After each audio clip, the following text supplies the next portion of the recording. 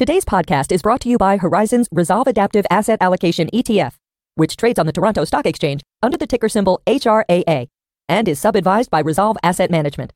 HRAA is an alternative fund whose investment objective is to seek long-term capital appreciation by investing, directly or indirectly, in major global asset classes, including, but not limited to, equity indices, fixed income indices, interest rates, commodities, and currencies.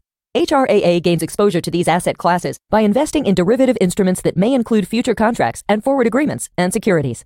HRAA will take long or short positions, using up to a maximum of 3 times leverage in asset classes such as equity indices and fixed income asset classes, commodities, currencies, volatility indices, and other alternative asset classes. HRAA could provide balance to your portfolio by harnessing 3 unique investment styles. The first is an actively managed global risk parity portfolio to provide maximally diversified global exposure in optimal risk balance. The second is a proprietary systematic global macro process that attempts to profit from short-term market moves, going both long and short on more than 50 global markets. Finally, HRAA uses a dynamic tail protection overlay that attempts to profit from large moves in volatility markets. To learn more about this, please visit www.horizonsetfs.com/HRAA to read about the ETF's investment objectives and important disclaimers about the risks associated with an investment in the ETF.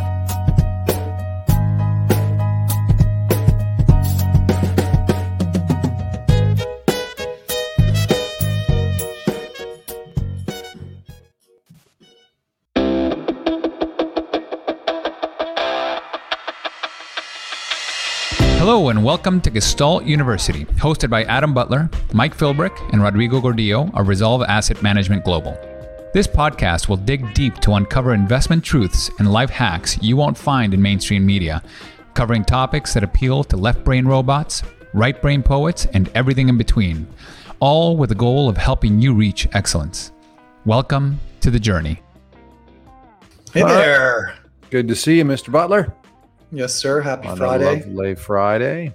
So I we guess had a guest. We did. We have a guest. He was here. We definitely have a guest. He was lost him. Yeah. I'm sure he'll be back on. Obviously, John Aikman works with ReSolve in the ReSolution portion of the business, which is focused on some of the opportunities in the ESG space. And I guess in John's absence for the moment, we can just warn everybody that we'll be having a nice, wide-ranging conversation on all kinds of topics, and that this isn't investment advice, but rather a pursuit of some education and entertainment with respect to the investment domain. What are we covering today, Mike? What's the theme? Well, I think that in the ESG space, I was certainly someone who has struggled with, what ESG is, what it stands for. Is it all just sort of posturing, and come around a long way in understanding that it's a complex space actually, and it spans more than, within environmental or social or governance. There are a number of different things that happen, or criteria to investigate and talk about. And things that have sort of fascinated me are, the idea of peace, justice, and, sort of strong institutions, and, the idea of reduced inequalities in, something like litigation funding, are very interesting sort of topics or items that are coming out of this greater ESG landscape. I think there's a bit of a focus on the neat new thing, right? Whether that be solar or, battery technology. And, they're kind of the shiny new thing that might solve the problem in the long term. But we've also got a traditional industry for which most of the planet still runs on, that's carbon based. And so what are the incremental improvements that can be made there? And, do you just abandon funding in that area, which we're seeing in some of these areas where I think BP said they're not investing in hydrocarbons anymore. So where does that leave the world that, is so sort of based on that hydrocarbon system and the delivery mechanisms and systems that are in place and have been in place for 100 years to deliver energy to a global economy? It's funny because it seems like, for once, policy is running ahead of technology, right? I mean, Right. we typically, because of the accelerating nature of technology and its complexity, lawmakers struggle to keep up with the, creating laws that are consistent with the norms and the workflows and the behaviors of citizenry, right? In this case, you have a global environmental social governance movement that is sort of fumbling towards objectives that are moving a little bit more away from shareholder yield maximization and toward more of a protection of the commons type joint objective for economic productivity. And in this case, the governance is anticipating technology, but I think in some ways we've seen that it's anticipating the adoption or scaling of tech at a more rapid pace than has actually been realized. And so now you get into these situations, as you alluded to, where the boards of major institutions, like, for example, the University of Toronto Endowment, which is small in the grand scheme of things, but I think is illustrative of the direction of large institutions in general. And we have seen announcements from a variety of much larger institutions over the last couple of years, but they've just said they are divesting of all carbon-based energy equity investments, right? Right. And Notre Dame did that several years ago too. Right. Yeah. And I'm sure there's dozens of other examples that have slipped under our radar. Right. And much more to come. Right. The tsunami is just building. So obviously there's a dream to move away from carbon-based fuels and the CO2 and methane and other contaminants that are maybe contributing to anthropomorphic climate change. And of course, we're focusing on climate, but there's obviously social and governance objectives as well. But these policies are running ahead of the scale of the tech in order to build in substitution for the existing infrastructure and energy sources. And so, that may be explaining what we're observing in a lot of the commodity curves, right? Not just a major explosion in prices higher, but also major shifts in the curves of these commodities that are suggestive of the fact that the industry doesn't believe that new production is coming online to satisfy demand anytime soon, right? John, welcome. Thanks, John. Thanks, Mike. So we were just giving sort of the general lay of the land a little bit, and some thoughts on how the sort of landscape from an emotional standpoint is changing more quickly than maybe the development in tech and the potential for the transition away from carbon-based fuels. In this case, we were talking about, and but obviously, ESG is so much more than that. And maybe why don't you give us a little background about yourself and who you are and your sort of expertise in this field. Sure. And then sort of give us a lay of the land, if you will. You've got that colorful sort of chart that lays out a much broader landscape with respect to the sort of responsible investing, if you will, beyond just ESG. And maybe start that and set the table for us. Sure. Well, thank you very much for having me. It's great to be here. And my background started off in kind of law and investment banking, working for some of the major firms, the bulge bracket firms in London. And after that, I went to work in kind of academia a little bit. I've worked, I'm a faculty member at the University of Toronto and at Queen's University. And I teach in a variety of different areas that involve finance and technology, as well as impact investments, and ESG is a big focus. Most recently, really been involved deeply in alternative investments and ESG investing in general with ReSolution. So kind of a long storied background. Originally, my experience was in my education experience was in science. quantitative aspects of it, from physics to math, as well as philosophy. And so I find that there's an interesting juxtaposition between the things that are going on right now in terms of the core finance and making sure that things make sense from a financial perspective. And then on the other side, looking at these kind of larger societal goals that we're trying to achieve. So that's kind of my background. I've been teaching for about 10 years, 12 years or so. And I wrote a book on the financial crisis back in the day for Bloomberg about the fallout from Lehman Brothers, which was really about a really interconnected world. And some, actually, there are some parallels between ESG and some of the challenges that we faced before that maybe we can talk about later. But with that, that's kind of my background, and how I come at it is I think that ESG matters. I think it's really important to solve some of these big problems. They're huge problems. They are technology based, and sometimes they're business case based.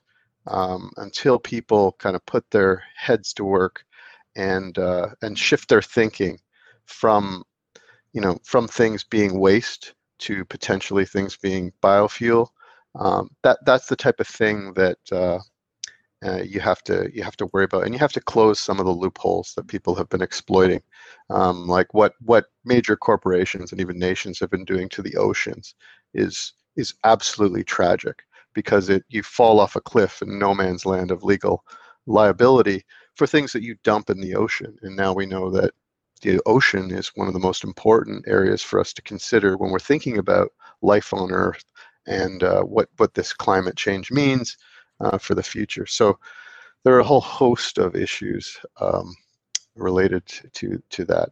I guess I've answered your first question. I wonder if useful.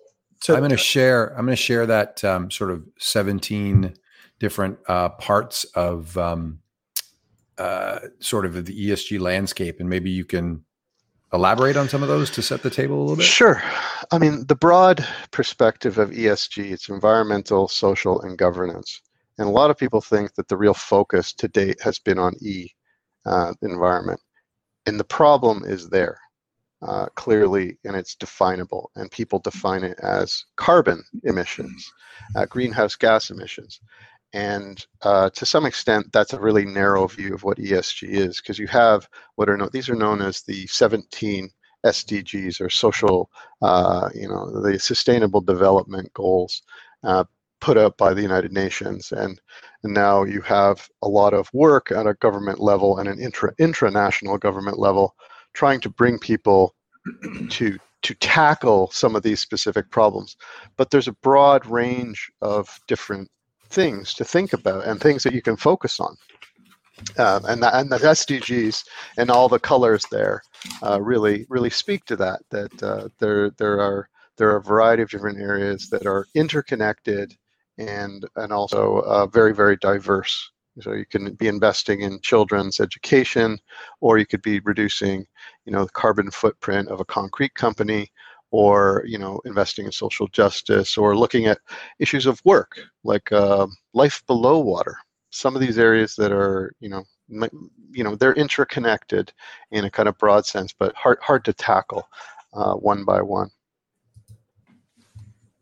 So these are really important goals to think about, and they're setting targets based upon these goals of what we want to achieve.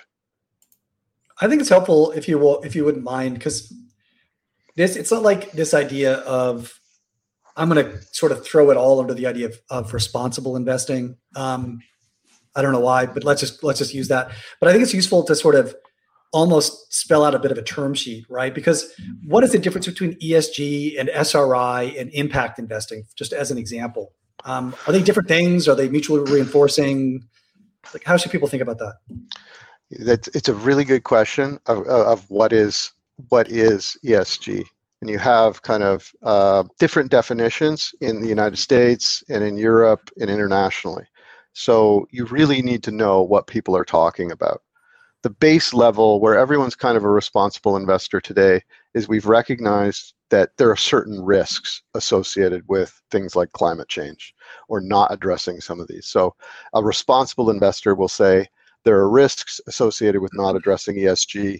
The hotel I invest in may be underwater in 10, 20 years. So I need to take this to heart.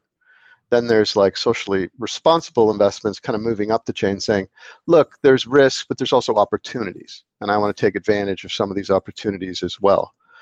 Impact investments is a very complicated area where you're shifting further along and you're starting to say, not only do I want to make money, not only do I think that there are risks and opportunities, but I actually want to solve a tangible problem. And you'd say, well, it could be something as simple as saying, hey, I want the amount of plastics that I pull out of this particular river to, I want to count that. I want to have a turbine and I want to use it for that. And I'm going to weigh the plastic and I'm going to tell you that I pulled 50 tons or, hopefully more out of that river, right? And then on the other side, there are things like really innovative social issues to address. Like in the United States, you have a huge problem with over-criminalization. And so there are minorities and there are populations, sociodemographic populations, poor people, uneducated people who typically wind up in the criminal justice system. There are catastrophic numbers on the actual impact of whether you get bail or not. If you don't get bail, you are likely to plead guilty. Much more likely to get plead guilty. And so it's one of these key considerations. 70% of the people in prisons, according to the statistics I've looked at, and the fund manager that I've talked to who focuses on this, 70% of those people that are incarcerated not because they committed a crime, but because they committed a technical breach. They were late for court. They missed a meeting with their parole officer or someone they had to check in. So they try and solve this problem by saying, look, the thing that we're going to measure as impact investors is we're going to measure how many people do we help get bail.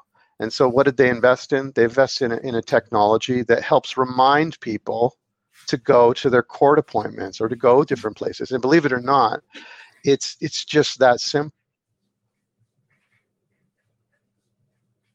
Oh, no. Sometimes the people that are there are not functioning very well. Like it's like turning to a heroin addict and saying, hey, make sure you show up on Tuesday at 4, right? Like they have other things going on in their lives. You're penalizing them the kind of like not because of any sort of crime, but because of the problem that they're kind of suffering through. So there are interesting challenges where they're trying to solve things like that. And that's radically different from saying, hey, what was the carbon footprint? How much did you pull out of the, this carbon sequestration plant? Or, so is ESG investing sort of the umbrella category for all of those different objectives, or is ESG something specific on its own right that's distinct from the other categories that you just described? I think that's the umbrella. The umbrella is to say I'm an ESG investor, and then you really have to dig down and say, what do you mean by that? And are you just trying to avoid risks like, hey, we think the oil's going to be, these oil fields. Many institutional investors, part of the thing, one of the things I do is I sit on a pension endowment. Very enlightening to think about adding ESG as a policy to an investment portfolio.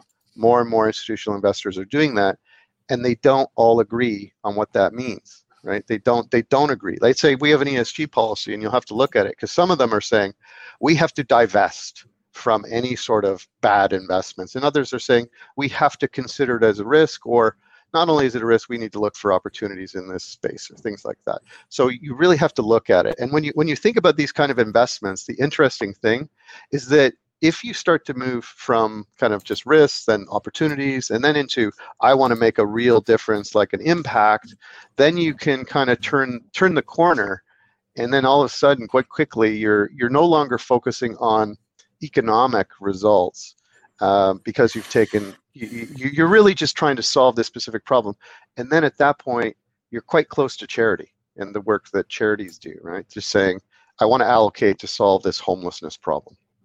Well, see, this is where I think definitions get tangled up, because I think so much of this gets resolved through an acknowledgement of a mismatch in time horizons from an investment perspective, right?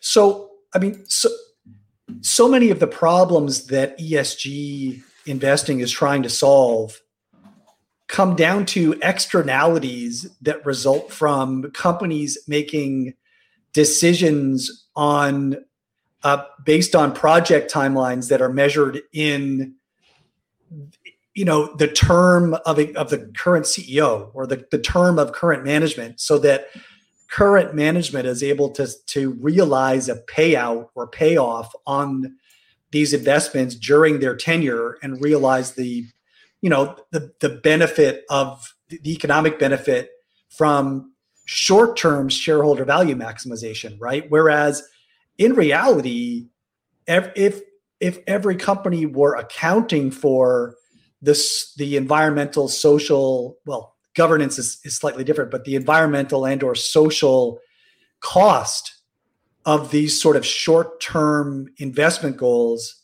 and ignoring the potential long-term implications, then we wouldn't be having these same types of problems, right? Because they would be the long-term ramifications would be explicitly built into the economic models.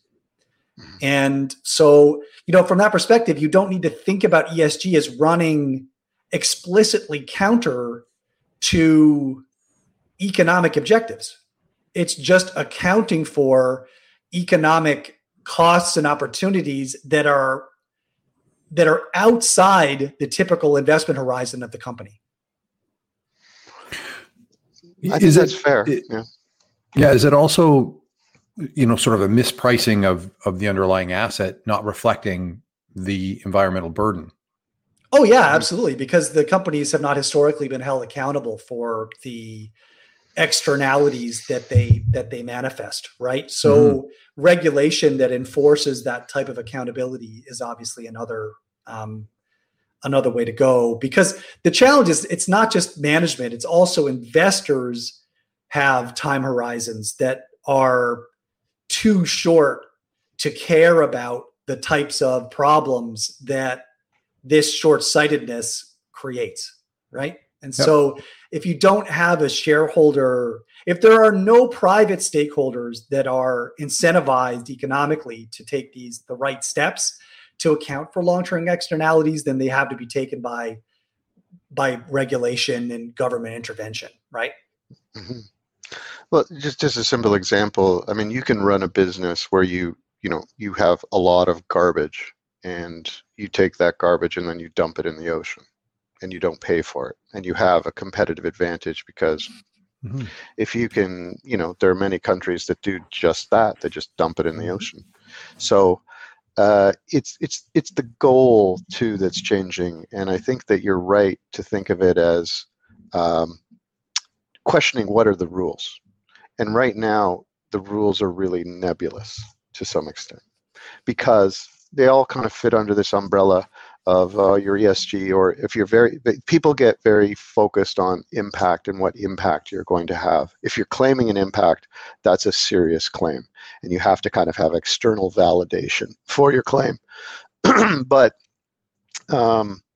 yeah, I mean, really right now, this is all being driven by the United Nations Principles of Responsible Investing, recognizing that you can't have kind of unrestrained capitalism that doesn't take these externalities into consideration. We have an island of plastic floating in the Pacific that is the size of Texas as a result of the legal loophole that doesn't hold people accountable for dumping in that way. So people have been taking advantage of it, and they still do. Now, the only thing that could kind of deal with that is kind of an international treaty on water rights and who owns that water. We've agreed that international waters, and you can imagine when they were written up, no one ever anticipated that we were going to be utilizing super tankers to transport goods all over the world. But when that becomes your primary means of trade, whether that's super tankers or you've got your cargo from China transporting wherever or from the United States. It's really to say maybe you really need to rethink the legal framework that you have today. The UNPRIs is really to say, there are only specific things that they require you to do. And typically, people think that the focus is on the E of ESG. Clearly, the thing that scares most people is the E, like an unsustainable, planet, a dead ocean scares people. But the focus to date has been on G. It's been on sign up and report. And so sometimes these things are in general, there's a lot of goodwill that goes into these things. These are good. This is a better planet when we try and solve some of these problems. However, other actors are gaming the system and using this as a sword and rather than a shield to protect things. Right? They're using it as a competitive advantage. So sometimes the question is who's most green. And it's this game that it sometimes comes down to that in a bad way, it comes down to saying, are you doing greenscaping? Are you just trying to look green? And so to your point, you're right that you have a lot of CEOs coming forward and saying, hey, we are carbon neutral, or our target is to be carbon neutral. But the truth is they don't really see a way through current technology or innovation to really get there. They're just making, and if they don't get there, it's 15 years away. They retire and say, "Oh, sorry, missed it." But in a way, these bigger problems aren't just about creating good businesses for the future. They aren't just about going forward. They actually have to solve some of these problems. Like the emissions have to be dealt with in some ways. How do we deal with the sort of the temporal unfairness of developing nations of today versus our developing nation of yesterday, where, the US, the Western sort of more developed civilizations polluted heavily, took advantage of the opportunity to create an industrialization that had, sort of less burden. And now we're saying to these developing countries in the world, oh, well, yeah, you can't do that. And you have to bear the cost, the extra cost, these extra externalities on your much less developed, much less wealthy society. So how do we deal with that? How do we deal with that? Well, I mean, they tried to raise a fund to assist developing nations, right? So, and like, I think Canada is spearheading this, right? And I think they came in like at less than 10% of their goals, right? So the West wants the East to be more accountable, but we're not willing to incentivize it, apparently. Well, and it should be on our dime, right? If we're the ones sitting here as a richer society that can deal with these externalities, it would seem to me anyway that we should be not only telling Indonesia or, I don't mean to pick on any individual, these developing countries that have less wealth and are in the process of coming through that growth phase and industrialization and coming from third world to second world to first world. It's probably on the developed nations to subsidize that in some way, shape, or form. But I don't know. I put it back to you guys for your thoughts. I mean, it's a really interesting question. It is, how do you make poor nations follow these best-in-class rules? And they're not following them, and they have no intention of following them. Well, they can't. I mean, it's great to set rules if you can't. It's sort of like the probation, the guy who's got, ADD and's never been treated and doesn't show up for, his appointments. It's not fair that he's in prison for that. It's kind of not fair that we're going to suggest that these poor nations have to follow these rules. And so what happens? They have more starvation. They have a lower quality of living. Like, what do we do? I mean, that's the reality. Well, if we set the standard, the question will be whether we set, right now we have like a Delaware effect, right? Which is really the lowest cost producer wins. And no matter what you do to the environment, that's okay. You have to move towards a California effect, where you set a standard by which you say, you don't follow it, we don't buy it, right? Like you don't have ethical, operations. We don't buy from you. The key consideration here, even though I think you're absolutely right that there's this inherent unfairness, there's also this challenge of China being by far the largest emitter. Now we know that. So, but China is almost 3 times what the US is in terms of emissions. So it really is the balance to navigate. Is you can get Europe and the US and Canada on board, you still have a very small percentage of the world. You get China to deal with it, and that's 27% of the emissions globally, which is the bulk of it. And they're going to say, look, we've manufactured and we've done well because we didn't follow any of these rules. So now you want to do that? You want to put these strings on us? And the question will be, is it a competitive inhibition, or is this it can be both an inhibition and you'll just have to spend money to deal with some of these problems, or is this a new thing that's going to lead to lots of innovations that are really great for the world, like that we can make a switch to kind of smarter power, smarter energy, smarter technologies in that way.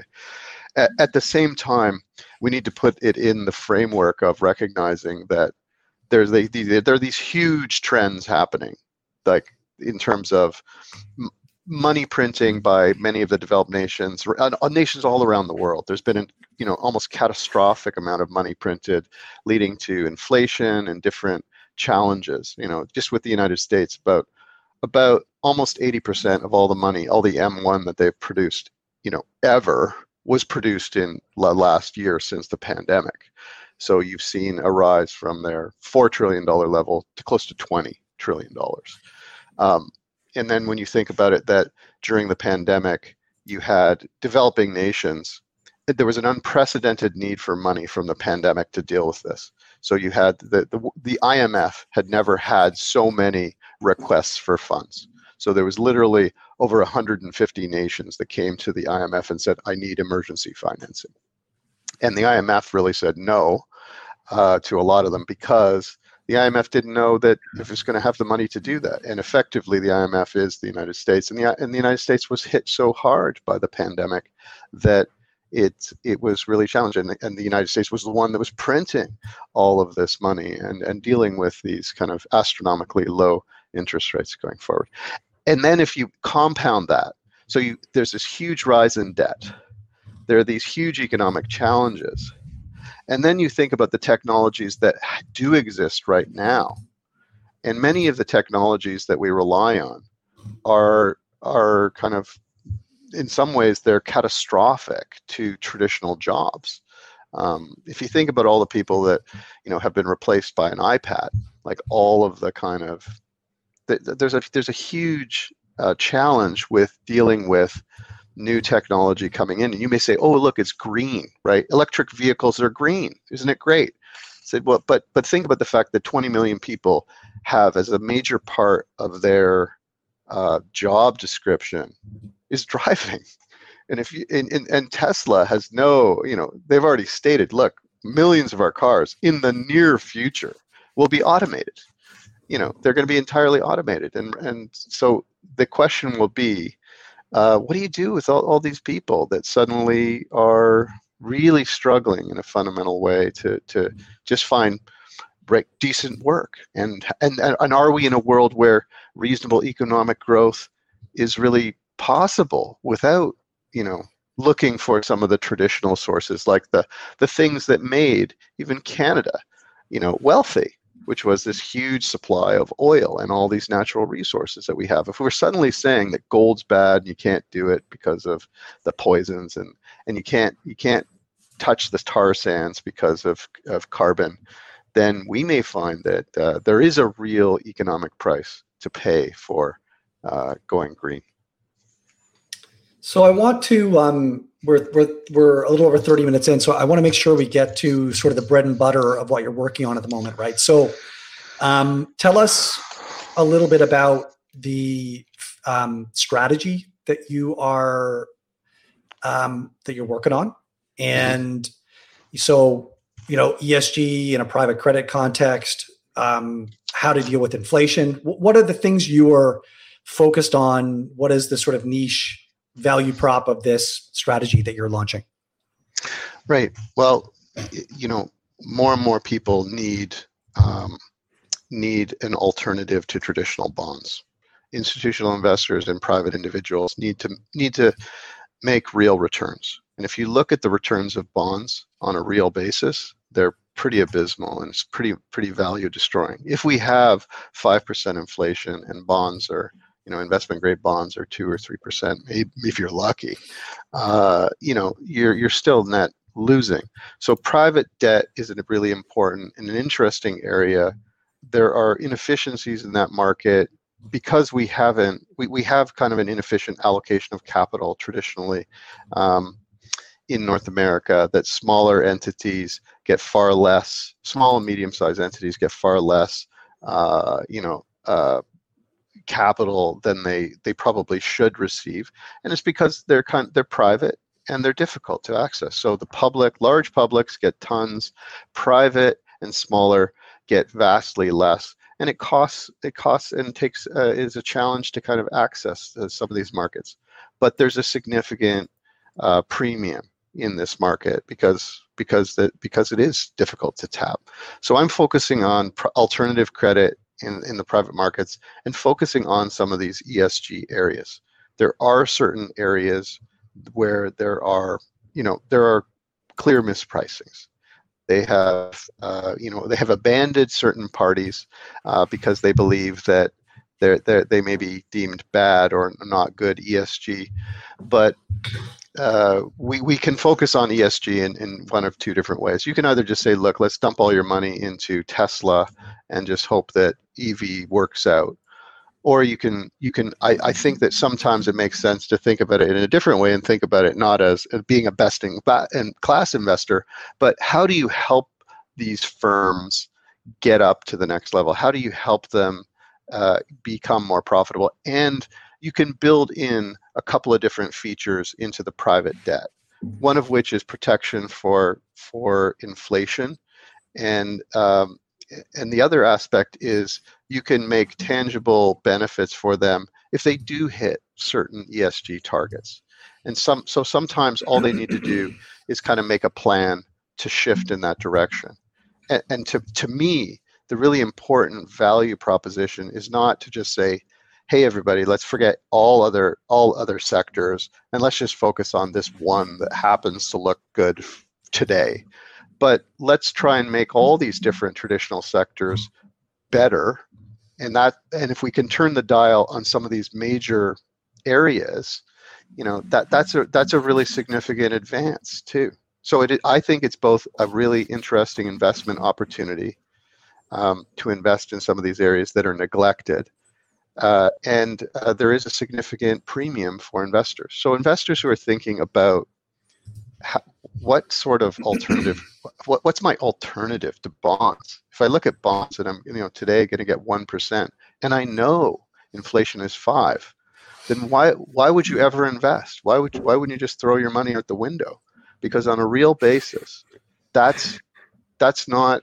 I mean, when someone like Bill Gross refers to U.S. Treasuries as trash, we have a big problem. We've been on a 40-year ride down, and now it's going up. So the people need to think carefully about what areas will give them inflation protection, because it's going to be a key consideration going forward. And there are reasons why the traditional areas haven't kind of moved in the way we would think. Like the traditional some commodities have, some commodities have not. Gold has typically not kind of provided the inflation hedge that we would have thought in a kind of a hyperinflationary kind of money printing scenario. That would be one that would be a traditional staple of any sort of portfolio if you were worried about inflation.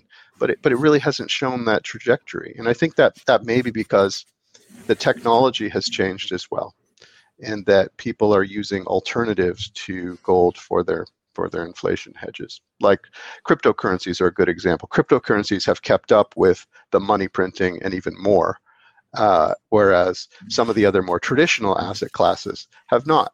So when I look at the market and I see that equities look very, very challenging, very high valuations, bonds are at incredibly low yields and pose a lot of risk, and then I think, some of the traditional alternatives in that way seem to be subject to a secular change away from them.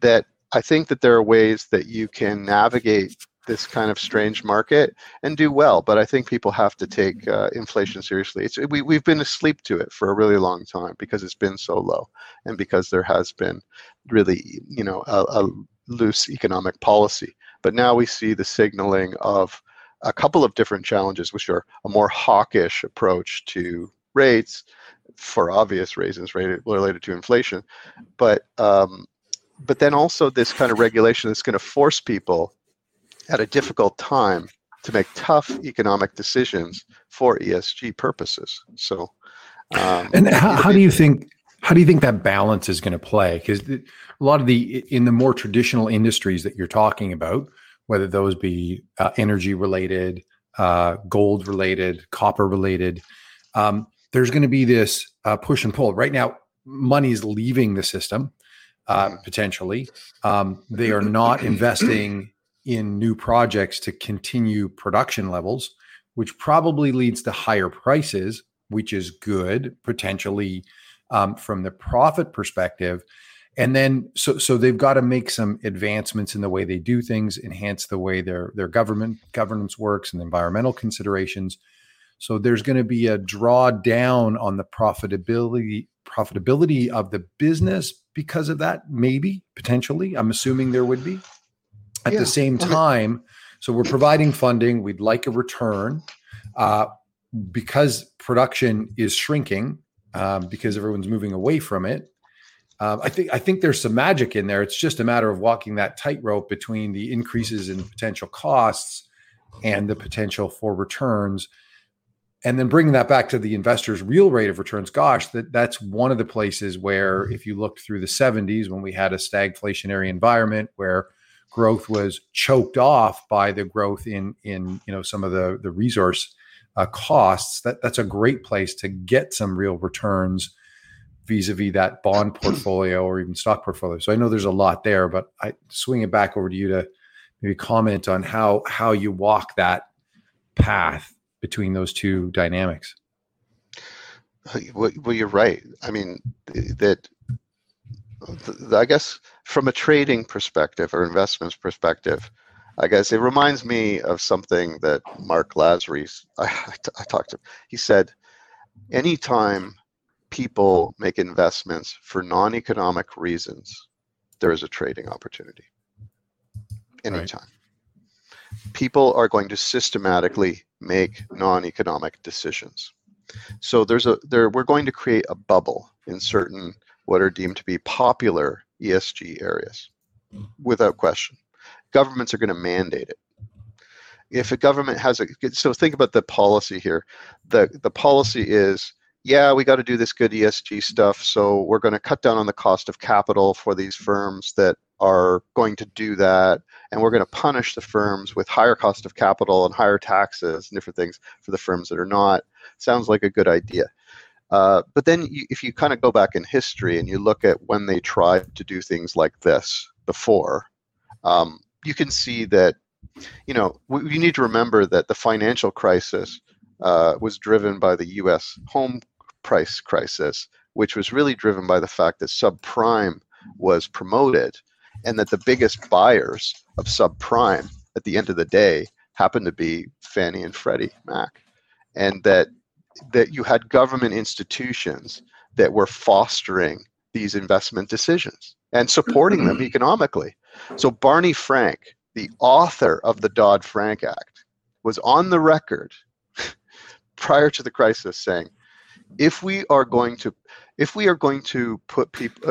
make a mistake in putting people in homes or not putting them in homes, we are going to put people in homes who can't afford them rather than not giving them a home at all.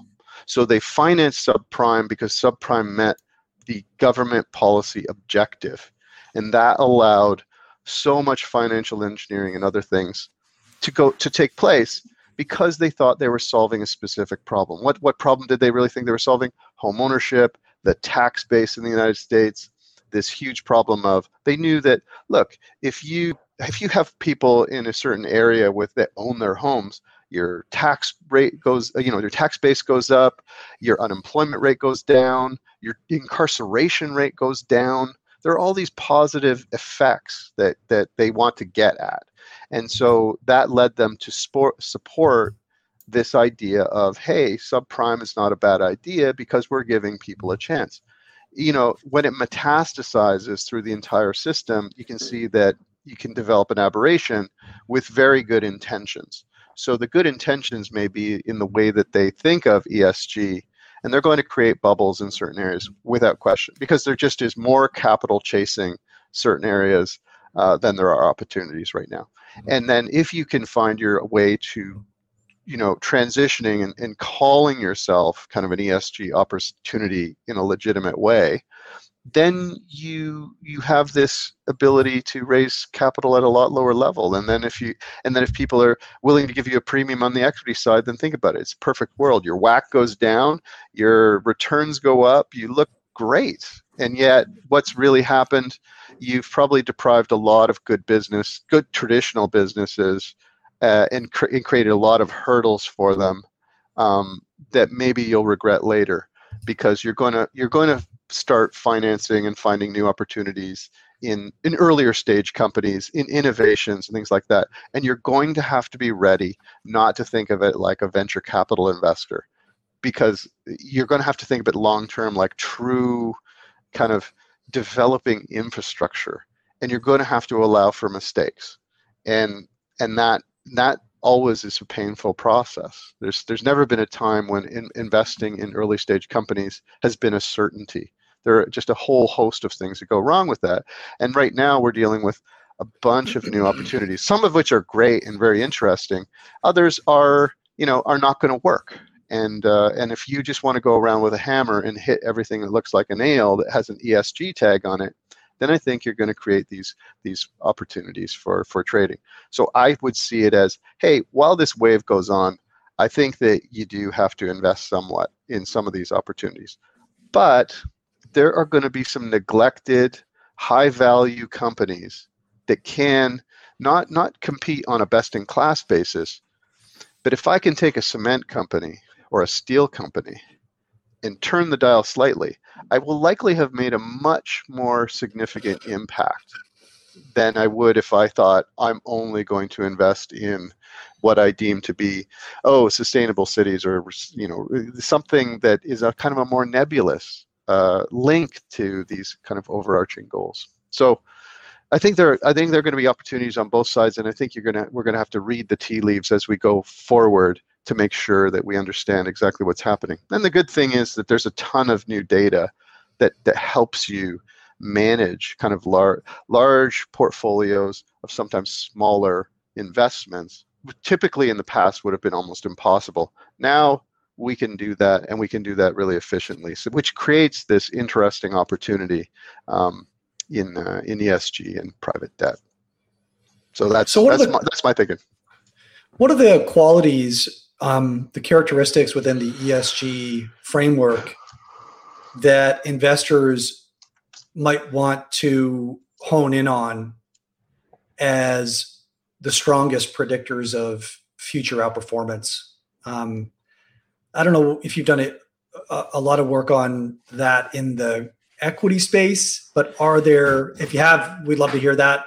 But even in the debt space, what are some features or qualities that investors might want to really dig into as being the best indicators of future economic growth or future performance? Well, I think sometimes for things like that, it goes back to the same area. I would think that there are certain regions that are good. There are certain sectors that are good to consider. That they're like technology in general is a good sector. If you see that there are certain sectors that are outperforming inflation, obviously it's much easier to just go along with those high performing sectors. That we're going to see that there are massive investments in things like there already been massive investments in things like windmills and solar. We're going to see some of the alternatives to build it out, because as you alluded to before, there's a looming problem that we're not there in terms of technology to meet our energy needs for the future, and we're going to need other alternatives. And I would imagine that people are going to suddenly realize that we've made certain mistakes in the way we have looked at the future of ESG. Meaning, I think you need nuclear. I think that you're going to find that some of these features are you're just not going to get there. You're not going to get off oil either. Oil is still going to exist. The question will be about sequestration, about other things that in fact can help solve some of these bigger problems. If you looked at and you may find that there are some strange opportunities that have a big impact. There are things. There's the example is it's when the mindset changes from things that are waste or garbage or of no value to things that have great value. And that happens sometimes, and it happens with the implementation of technology. So, name one company that lists data on their balance sheet as an asset, and they don't, right? It's a reason why we know that Google and Facebook and Apple and Amazon, they have huge data sets that are immensely valuable, and yet they don't recognize them at all. And the same sort of thing happened with biofuels, right? Chicken farmers, turkey farmers used to pay people to come and collect, the waste product, get it out of here, right? And then they would take the truck, they'd have waste on the side, then they'd pick it up, they'd drive away, they'd peel that off and say, biofuel, and then they'd sell it to someone, right? And that was what they did. Valid is power, right? Taking the flare gas available in the oil and gas regions and producing that into the various contents, but also converting it on site to electrons. And there's some mining of cryptocurrencies going on with that. So that's exactly right. Very interesting potentiality there to take, like you say, take things that are waste and just turn them entirely from waste to a profit center is that's magnificent, really. That's where I think there's some serious sauce. Yeah, if we've viewed that island off, in the Pacific as an asset, if you could take that and turn it into something and sell it to someone, then that thing would be torn apart in like a year or less. We have the technology to do that. The problem is, where do you take it? Where do you store it? What do you do with it? And so you need innovations around things like that to solve that specific problem, I think. Imagine like nuclear plants that used to think like the time between 3 a.m. and 5 a.m. was waste, right? You needed to keep those reactors going. No one was using the power. So what are they doing now? They're doing smart things. They're starting to say, look, we can pump water up a hill, and we drop it down in high time. So we utilize this time to store energy. And then what do we have? Clean energy that just pours down, goes into the lake. It's not hot, no issue. Those kind of innovations that are natural resources, and just take a little bit of innovation and a little bit of infrastructure spend. Those are the things that we should be really focusing on. Those are interesting opportunities. And there are more and more of those types of opportunities. So I see kind of investments in that kind of infrastructure level, particularly, in energy and others, and in linking it to things like that are inflation hedged, like crypto, is a very, very appealing proposition for the foreseeable future, I think. It's interesting. It's almost as though so we've talked about bubbles and how they form and whatnot, but bubbles in the investment paradigm serve a great service. Like they actually serve the point of massive technological advancement, but in a very sort of smattered way. And then we don't know what's going to work or what the implications are. But at the end of it, we've got this great, sort of new infrastructure. The railway did that, the laying of all the fiber optical cable and internet. We had no idea what the implications. Maybe we need a massive ESG bubble in order to, when maybe we're in the middle of something like that, I don't know, in order to advance the technology sufficiently in ways that we don't know at the moment, as you were alluding to very early on in our discussion, Adam, to actually solve the problem. Maybe that's the way finance serves its purpose. Is there is no way to avoid some sort of excess in order to solve the problem in the intervening period. Yeah, I think you're right about that. Any sort of investment in serious technology or serious capital expenditures to have good businesses is a good idea. All too often, government projects are really kind of consumption-based investments in certain ways, which are terrible, obviously, because we end up in a worse place. We end up financed with debt, and we end up with a business that doesn't work, and there are no assets left to deal with or to distribute. So it's a kind of terrible scenario from that perspective. I think that an excellent example of what can happen, to your point, Mike, is really like the example of the history of refrigeration. The history of refrigeration is fascinating because you used to have this huge industry where guys with giant saws would go up to northern lakes and cut them up, and that was a huge employer. They cut up clean water, clean ice from these lakes in northeastern U.S. and even Canada, and they'd ship it all over. And that developed the cold storage that allowed all sorts of new trade to happen. It was a big employer, and that went away like so quickly with the advent of refrigeration. And just that one development changed the world dramatically, changed all these employments, these professions, these towns radically changed. So I think that's where we're at. We're going to need to be prepared for some of those significant things. And the great part of it is, like, thank God that AI came up when it did and has become developed and open. Thank God it was opened up to the world in a way, because then we can solve different problems with that. We can see much more into the data than we ever could before. So I think with tools like that, with infrastructure and transparency that comes from kind of the blockchain type developments, with huge developments in data, and the ability of us to have supercomputers to compute all this information utilizing these tools, I think that we have a good chance of developing a lot of the solutions for tomorrow. So those are the kind of, if I were to think about where would I want to focus and what would I want to invest in, I think it's where those things kind of come together, and those would be interesting opportunities.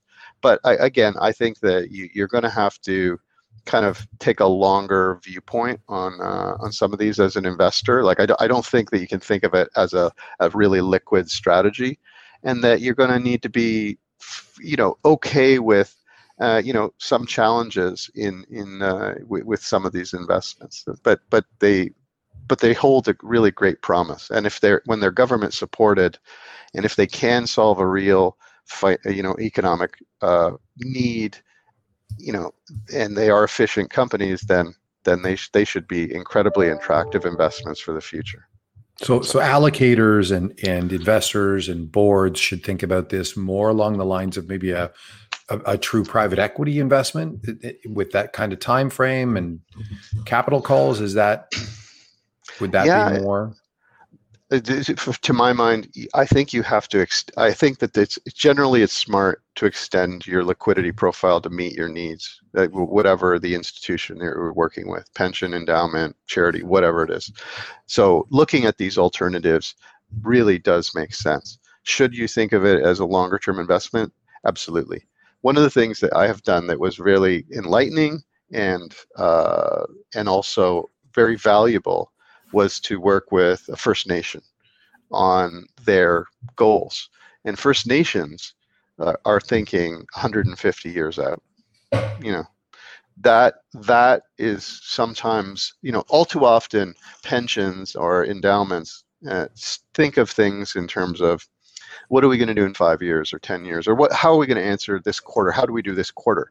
And the truth is that doesn't really matter, because your liabilities are so far out. What you really want to achieve is so far out there that you really need to think about what you want to leave for the next generation, not what you want to leave next quarter. I mean, they're not incentivized the next quarter. They just don't want to feel like they've made silly investments and be embarrassed by that. But it's really important for people to take a much longer viewpoint. So should they be looking, I think you should be investing in ESG and thinking about it as though, if I were to put this away for 10 years or 20 years, where will it be? Because we are just at the tipping point now of when this is coming in. And there are going to be a whole host of amazing things coming forward. This is going to be an important area, for our generation. This is the issue. The technology of our generation is AI and big data and the Internet of Things and robotics. But the goals, what we invest to achieve, I think will have a lot to do with ESG. And that's why I think it's important to kind of be an early player rather than late. Because if you're late, I think you are going to get, I'd rather be an early investor where it's undervalued rather than a late investor where I pay too much because I have to. So I think we're going to have to, and I think we're going to find that there are all sorts of regulations and taxation that come up as a result of these kind of policy measures, in part because they're poorly constructed right now, and they're incomplete. Like they really are. They're not. They're asking you to sign up to the UNPRI, but they're not really going to tell you what the targets are. Sign up with us, agree to do it, and we'll let you know next, in a couple of years what you actually have to do. Now that is what they're asking people to do, and they're actually asking them to pay for the honor of being part of the PRI, right? So you can say, yeah, I'm a signatory, right? But that's kind of to me, they have a real challenge, because the overwhelming majority of focus on ESG has been on equities. And equities that are ESG focused have done very well and will continue to do very well. And there will be more capital allocated because more and more people are just going to dump into either funds or ETFs that give them access to that, whatever they consider that to be. But there are all these other areas that are going to pick up from an ESG perspective. The private equity, the private debt, infrastructure, real assets, all of them are going to start to turn the dial in their own way. And so when I think of where I want to be as an investor, I would like to be earlier in that process with good companies that have collateral and are smart enough to make that kind of transition going forward. Because I think that a good company that's operating well, that can kind of twist the dial and start to do things a little bit better, is sometimes better than this kind of pie in the sky company that is kind of a moonshot that just is telling you that they're going to solve the world problems. We want to make the world a better place is like a tagline for every startup. But rarely do they actually they run out of gas before they get to the moon. So I think that the real opportunity is finding these neglected gems that can transform, that can use kind of private equity, private debt strategies to get to that next level and to be really valuable companies' future. And that's the reasoning for your orientation towards debt. I mean, debt would not help the moonshot company, right? They're going to need the first leg of financing. They're paying some financing rate on it, but there's no potential that they're going to be able to meet those funding obligations other than the next round of financing down the road. Whereas these more sort of gems in the rough, as you say, that might be slightly neglected are good assets, good operating companies that need to move the needle positively in the social responsible ESG way.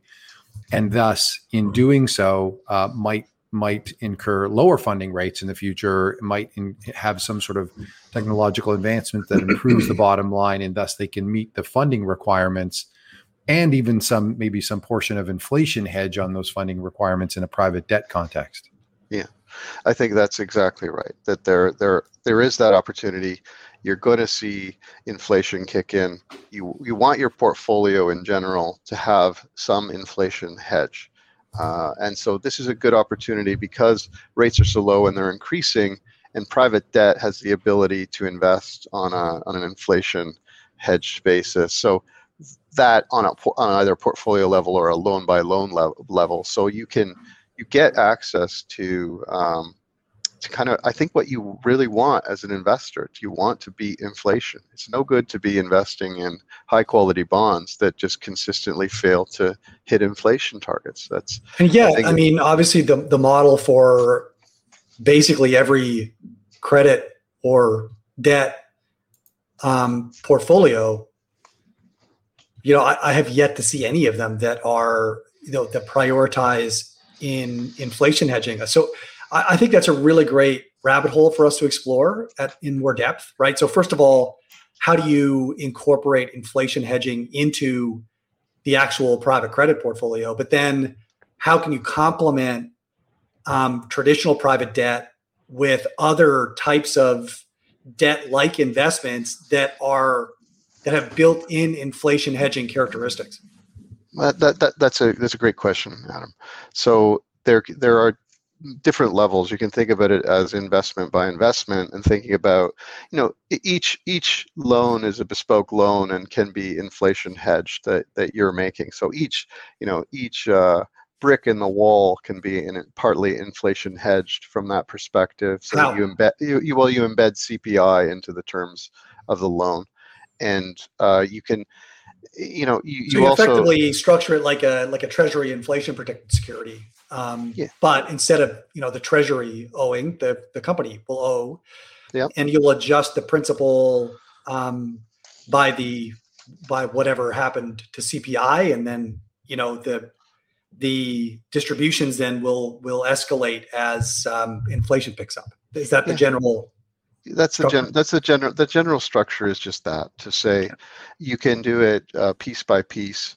It's not to say that everything will be perfectly inflation hedged. It just should give you a bulk inflation hedge on the investment, and that's something to think about. Will be, how do you build that portfolio? You still want to do all the same sort of things that you do in a normal portfolio of geographic and sector diversification. And then if you embed that in the kind of the financing that you give these entities, then that's an important feature for the investment proposition. But it also makes sense from the other side of the equation in private debt, being that they don't have other opportunities, and typically they're going to have variable rate kind of interest in any event, and typically they can, in areas that have high inflation, they are, the typical company is adjusting their contracts to deal with inflation as they go forward anyway. So you're actually just spurring the company to do what they should be doing anyway. It's companies get lazy and think, oh, it's a contract. I know inflation is up, but I just want to give you the same deal for certainty. But if they know that their cost of capital changes according to CPI, then it just makes them more, holds their feet to the fire. Yeah, you're doing exactly what you should be doing. You should be monitoring the contracts. We're monitoring the contracts that we lend to them at.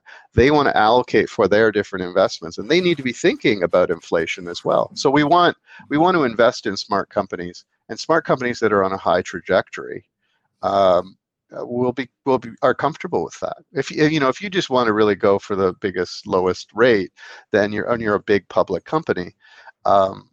I think that those big public companies are actually going to face significant inflation as well.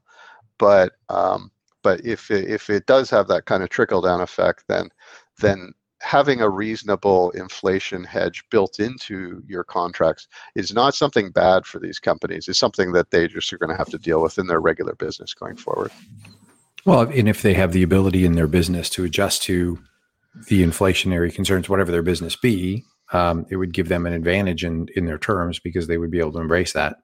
Right. It may not be an investment risk for them. Right. And it would change. Sorry, it would change to your point. Exactly right. if you think about, periods of hyperinflation, times like that, there were periods of time, like you go back to the, Weimar Republic, where people were being paid twice a day because inflation was so high. I mean, if in fact you hit strange scenarios like that, look, your lenders can't be morons as well and just let you go with kind of a low fixed rate. You're dealing with that, and your clients are dealing with that too. So it's just about matching what you should be doing in any event. It's not in any sense a bad thing. It's just to make them cognizant that, hey, yeah, you're going to have to look at your contracts, and no, maybe you shouldn't be signing up to these long-term fixed contracts to think about that. That you really should be maybe thinking that we're entering kind of a different time, a different time when inflation is an issue, where interest rates aren't just going down. We've hit the natural endpoint. We're at the bottom of the ski hill. We've just got to go back up from here. So what are some alternative investments that are complementary to the sort of private credit portfolio that you're envisioning, that also very directly tie into the ESG objectives, and that complement the portfolio also from an inflation hedge perspective, do you think? Well, it's a great question, and the some of them, like an example might be that you have certain types of kind of government mandated payouts or contractually agreed payouts. Certain things, like if you think about the areas that are difficult to finance for one reason or another, like litigation financing being an example of one. So what is that?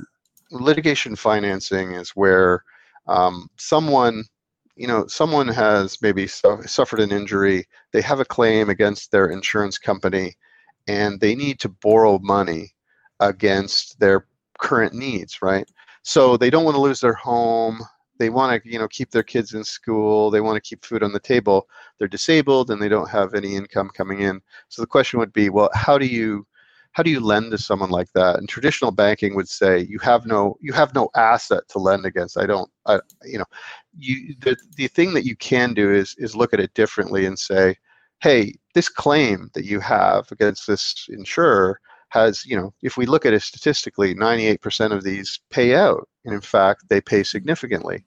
And part of that is that you can view that as the asset or the collateral for this kind of loan. Subject to the payment, the settlement of this case, you have effectively a proxy for kind of an alternative credit type product. The two features that make it interesting is that the payouts that they're going to be receiving are inflation adjusted, and on the other side, that when someone goes to court and can't, they can't pay for things, they are in a very difficult situation. And so judges and governments have agreed, look, this is a good thing. This is helping people get access to justice. You've been injured, they owe you, and so oftentimes, some insurance companies are good, some are bad. Some play this game of chicken where they try and grind you down into paste, such that you're so, you just want to go on with your life. You want to keep your home. You're in financial distress. No one's going to help you in your time of need. You can come in and say, look, well, we'll lend to you based upon this asset that you're going to get in the future, and you don't have to worry about paying us now. So judges have said that's good. And if you think about it from kind of an SDG, the sustainable development goals, it fits really into kind of the idea of justice and reduced inequalities, because these kind of pains only happen to people in low income brackets that are challenged or have no other assets. Now, that they shouldn't be put in a worse position than someone who has financial means.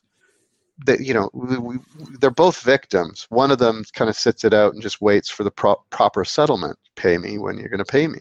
And if they realize that sometimes this person doesn't have the ability to fight, then it just becomes a waiting game. Well, it's such painful. An asymmetric battle, right? Yeah, you've got this huge machinery on one side, the insurance company, that has all this process, everyone in the insurance company that's fighting on the insurance company side is getting a regular paycheck, right? They're made whole every month. Yeah. The victim is having to fight this battle alone. They feel like they're up against Goliath, and they're under-equipped, they're under-informed, there's an asymmetric information situation. And so if we're able to sort of, first of all, provide some slack in the form of an economic loan to that individual as they go through the process, and then take advantage of expertise and economies of scale by consolidating a portfolio of these victim loans together. So you've got an organization that has many employees that are experts in fighting on behalf of victims and against insurance companies to ensure fair payouts. Your likelihood is that you're going to get, fairer payouts to all of the people involved. And while the victims are going through the process, they're not suffering and getting squeezed in the way that they would be if they were fighting this battle alone against this asymmetrically powerful Goliath. So it just seems like a win-win. And it's not just insurance companies and health claims, right? You've got all of the claims with respect to terminations, right? People are terminated fairly or unfairly, or think that there's something. So you undergo some sort of termination and have to think about, well, what am I going to do? Do I just take it and eat it and move on, or do I fight it? And that's something where you are burdened with the entire cost of that. You have the outcome of one, rather than the insurance company has, or the company that's going through the firing process has the opportunity of many. They're looking at that saying, hey, we're going to use the legal system as a sword, not a scale. And we're going to continually be at the very low end or the zero end of payouts. Mm-hmm. And we're just going to wait. 10 people we're going to let go. 6 people are just not even going to bother. 4 people are going to think about it. We're going to hold those 4 people to their fence. One might come to a settlement where we're worse off. Well, 9 out of 10 times we're better off, and we have the machinery to do it. Mm-hmm. And so they're playing the numbers, and the individual is not able to sort of have a fair outcome in that circumstance. And that's that's a lot. It happens a lot more than I think, we'd like to admit. I mean, I think that's a fairly pervasive thing. And if you have capital assigned to arb that, then you will have fairer payouts more regularly made across the board, because there's a threat of consequence. And I think there's a real opportunity for active management here, right? That's the other thing. This is a highly inefficient market. Mm-hmm. If you've got an expert team that can assign probabilities of payouts and assign expected, sizes of payouts, then you're in a position to generate, higher average returns through your expertise. And look at how it's done now, right? In class action suits, literally a syndication of law firms comes together because they're fighting with the same issue. A law firm may be able to take on 2 or 3 of these class action suits where a lot of it is pro bono cost initially. And so they want to take on 20, but there aren't 20.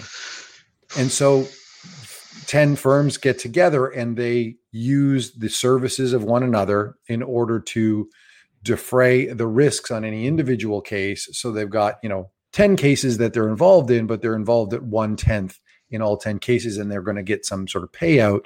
But that's super inefficient, right? That, law firms aren't capital raising machines. These are entrepreneurs in the legal sense, looking at a return on capital and deciding whether they're going to do something or not do something.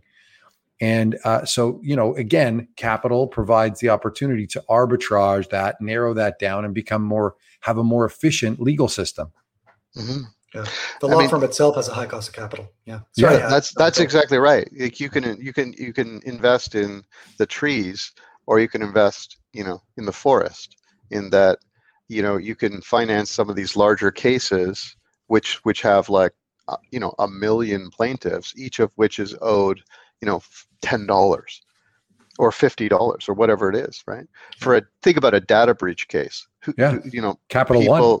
right? Or Facebook, or lots of those. But then you also think about securities class action. Securities class action is a neglected area, but really important, like really important to hold people to account. People who are lying and hurting people. And you're right. Environmental abuses. That's one of the big new areas that people are really focused on.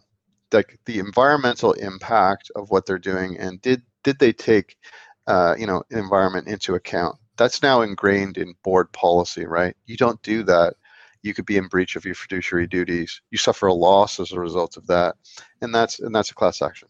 So bottom line is, it could be individual cases, it could be lawyers that are individually have a portfolio cases, or it could be giant law firms that kind of come together. So it is a big area. It is understated, and it is an inefficient area in terms of the allocation of capital. So that's why these are interesting areas, given the risk reward and the payoff.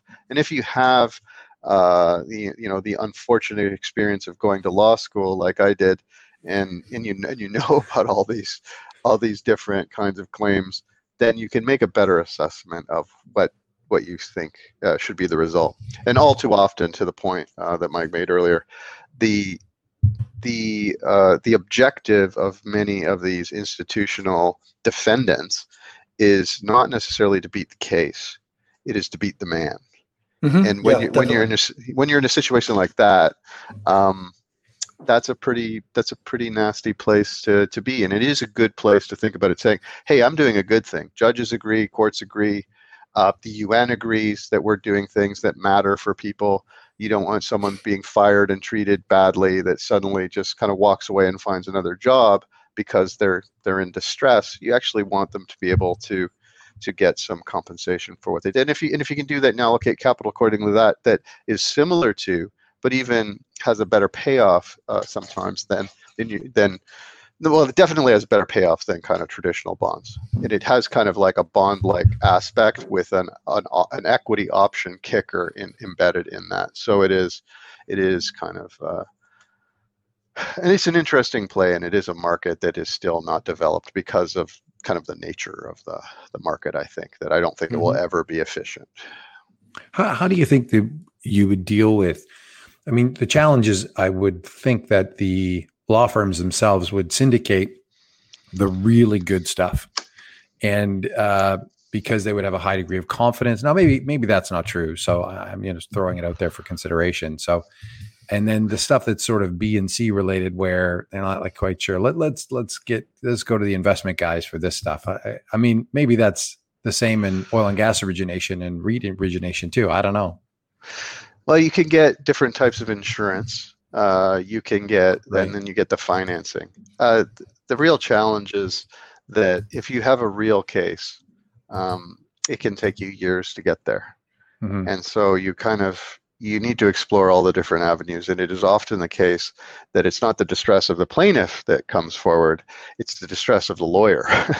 And they need capital. Or think about having a portfolio of these, private injury, personal injury type claims that, that there's a payout, but it's going to take some work, and you're, call it 2-3 years away from getting there. But you're cash poor right now, and you can't grow your business, and you also can't really service your firm in the way you probably would want to. You can't grow your firm. You can't take on new cases. You can't hire new associates to help you. So it can be an important area for them on a business level, as well as on a kind of case-by-case level.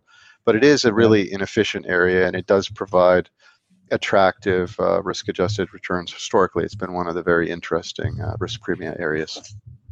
Yeah, it really resonates with me, actually. Any other different types of strategies that you think might be complementary to a portfolio of ESG private credit, ESG oriented, legal loans? Yeah.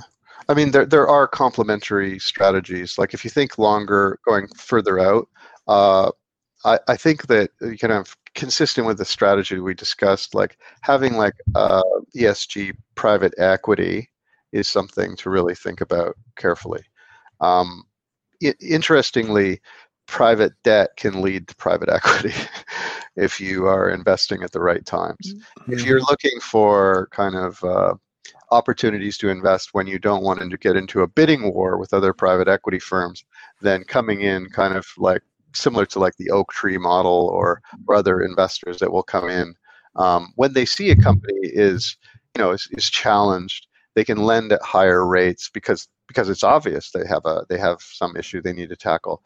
You give them the capital that they need to turn the corner, but if they don't turn the corner, you're happy to kind of step into the shoes of management and plug it in kind of a private equity strategy from that perspective as well. So I think that is a strong kind of equity kicker to some of these opportunities, because even if they fail and you are the senior creditor on this or the only creditor, and sometimes, then you can end up really owning the company and really being the equity holder coming out of that. And if you know how to implement the right strategy, like you tell them what the appropriate strategy is to do, you hope they do it. But if they don't, then you get the opportunity to plug in your own management and do that yourself. So I think that's good optionality as well. What that does require from investors is to think about the liquidity needs and whether that fits with what they want to do. But it from an investment perspective, it makes complete sense, because the worst thing, bad decisions in private equity typically are all made around investments that are made in high valuations that don't end up paying off, and those are the things that people remember and that cause long-term lagging of their benchmarks, or where they just didn't perform well at all. So that's something that navigates one of the key risks for private equity, is to actually get access through kind of that private debt aspect. And there are great opportunities in Canada for that, because you'd want to invest in a company, like I would view it like I'd want to invest in a company that I'd want to own, right? They may be dealing with a temporary setback, and you hope that they make it and you hope they turn around. But if you don't, you're okay with that in the sense that maybe you restructure, maybe you keep the management on, and maybe you just take a different strategy going forward, or you renegotiate in certain ways. So that's an opportunity. So if you're a company and you are contemplating the need to raise debt and are interested in how to reconfigure your operations in order to comply with ESG objectives, then where can a company like that find you for guidance and potential capital? Sure. Well, they can email me, or they could just contact me on Twitter at ReSolution_ESG, I think is my details, and my details are posted there. So I'm happy to talk to anyone. I really think that there are a lot of companies that are great companies that just aren't getting the capital that they need. And if you are a kind of a traditional company and you want to make that turn towards ESG, there's a real opportunity there as well. There are things you can do to transform your company, and it's going to be important for you to think about how do you do that. And we've definitely, I've helped everyone from kind of miners do that, where we've had like rare earth metals and others that actually have a really important use case. Like you can't build some of the turbines, some of the windmills without them, and so it is. There are things you can do to do that. You can source different energy. You can change your company in important ways, or just set targets as well that will help you meet those objectives, and then market that as well, so that your cost of capital can reduce and you can do well in the future, given the new regulations. Yeah, and thinking about it from the standpoint of the amount of capital that is being set aside for these types of investments is growing at a fairly large rate. So this is an opportune time for companies to be thinking in this way in order to access capital markets in ways that maybe have not been either quite so obvious or quite so differentiated. Yeah. I think that's right. Sometimes it can be implementing a new technology. Sometimes it has to do with your HR policy or what you're going to do. Other times it's just a slight strategic change. But the truth is, on some cases, there's no easy way around it. It's an investment you're going to have to think of. But I think that the investment in this is a secular change. We are not going back to the way things were, and they're going to make it more and more difficult if you're not in tune with some of these ESG factors. So if I can help anyone with that, I think that's great. I know that you're very thoughtful in this area, and I appreciate the opportunity to discuss all this with you. Great. Well, we continue to climb the learning curve with the assistance of generous experts like yourself. So thanks so much for joining us today and sharing your story and your vision and helping us learn more about this timely theme. Thanks a lot, Adam. Thanks, Mike. Thanks, guys. Have a great weekend. Cue the music. Thank you for listening to the Gestalt University podcast. You will find all the information we highlighted in this episode by visiting investresolve.com/podcasts. We also encourage you to engage with us on Twitter by searching the handle @InvestResolve. If you're enjoying the series, please take the time to share us with your friends through email or social media. And if you really learned something new and believe that this podcast would be helpful to others, we would be incredibly grateful if you could leave us a review on iTunes. Thanks again, and see you next time.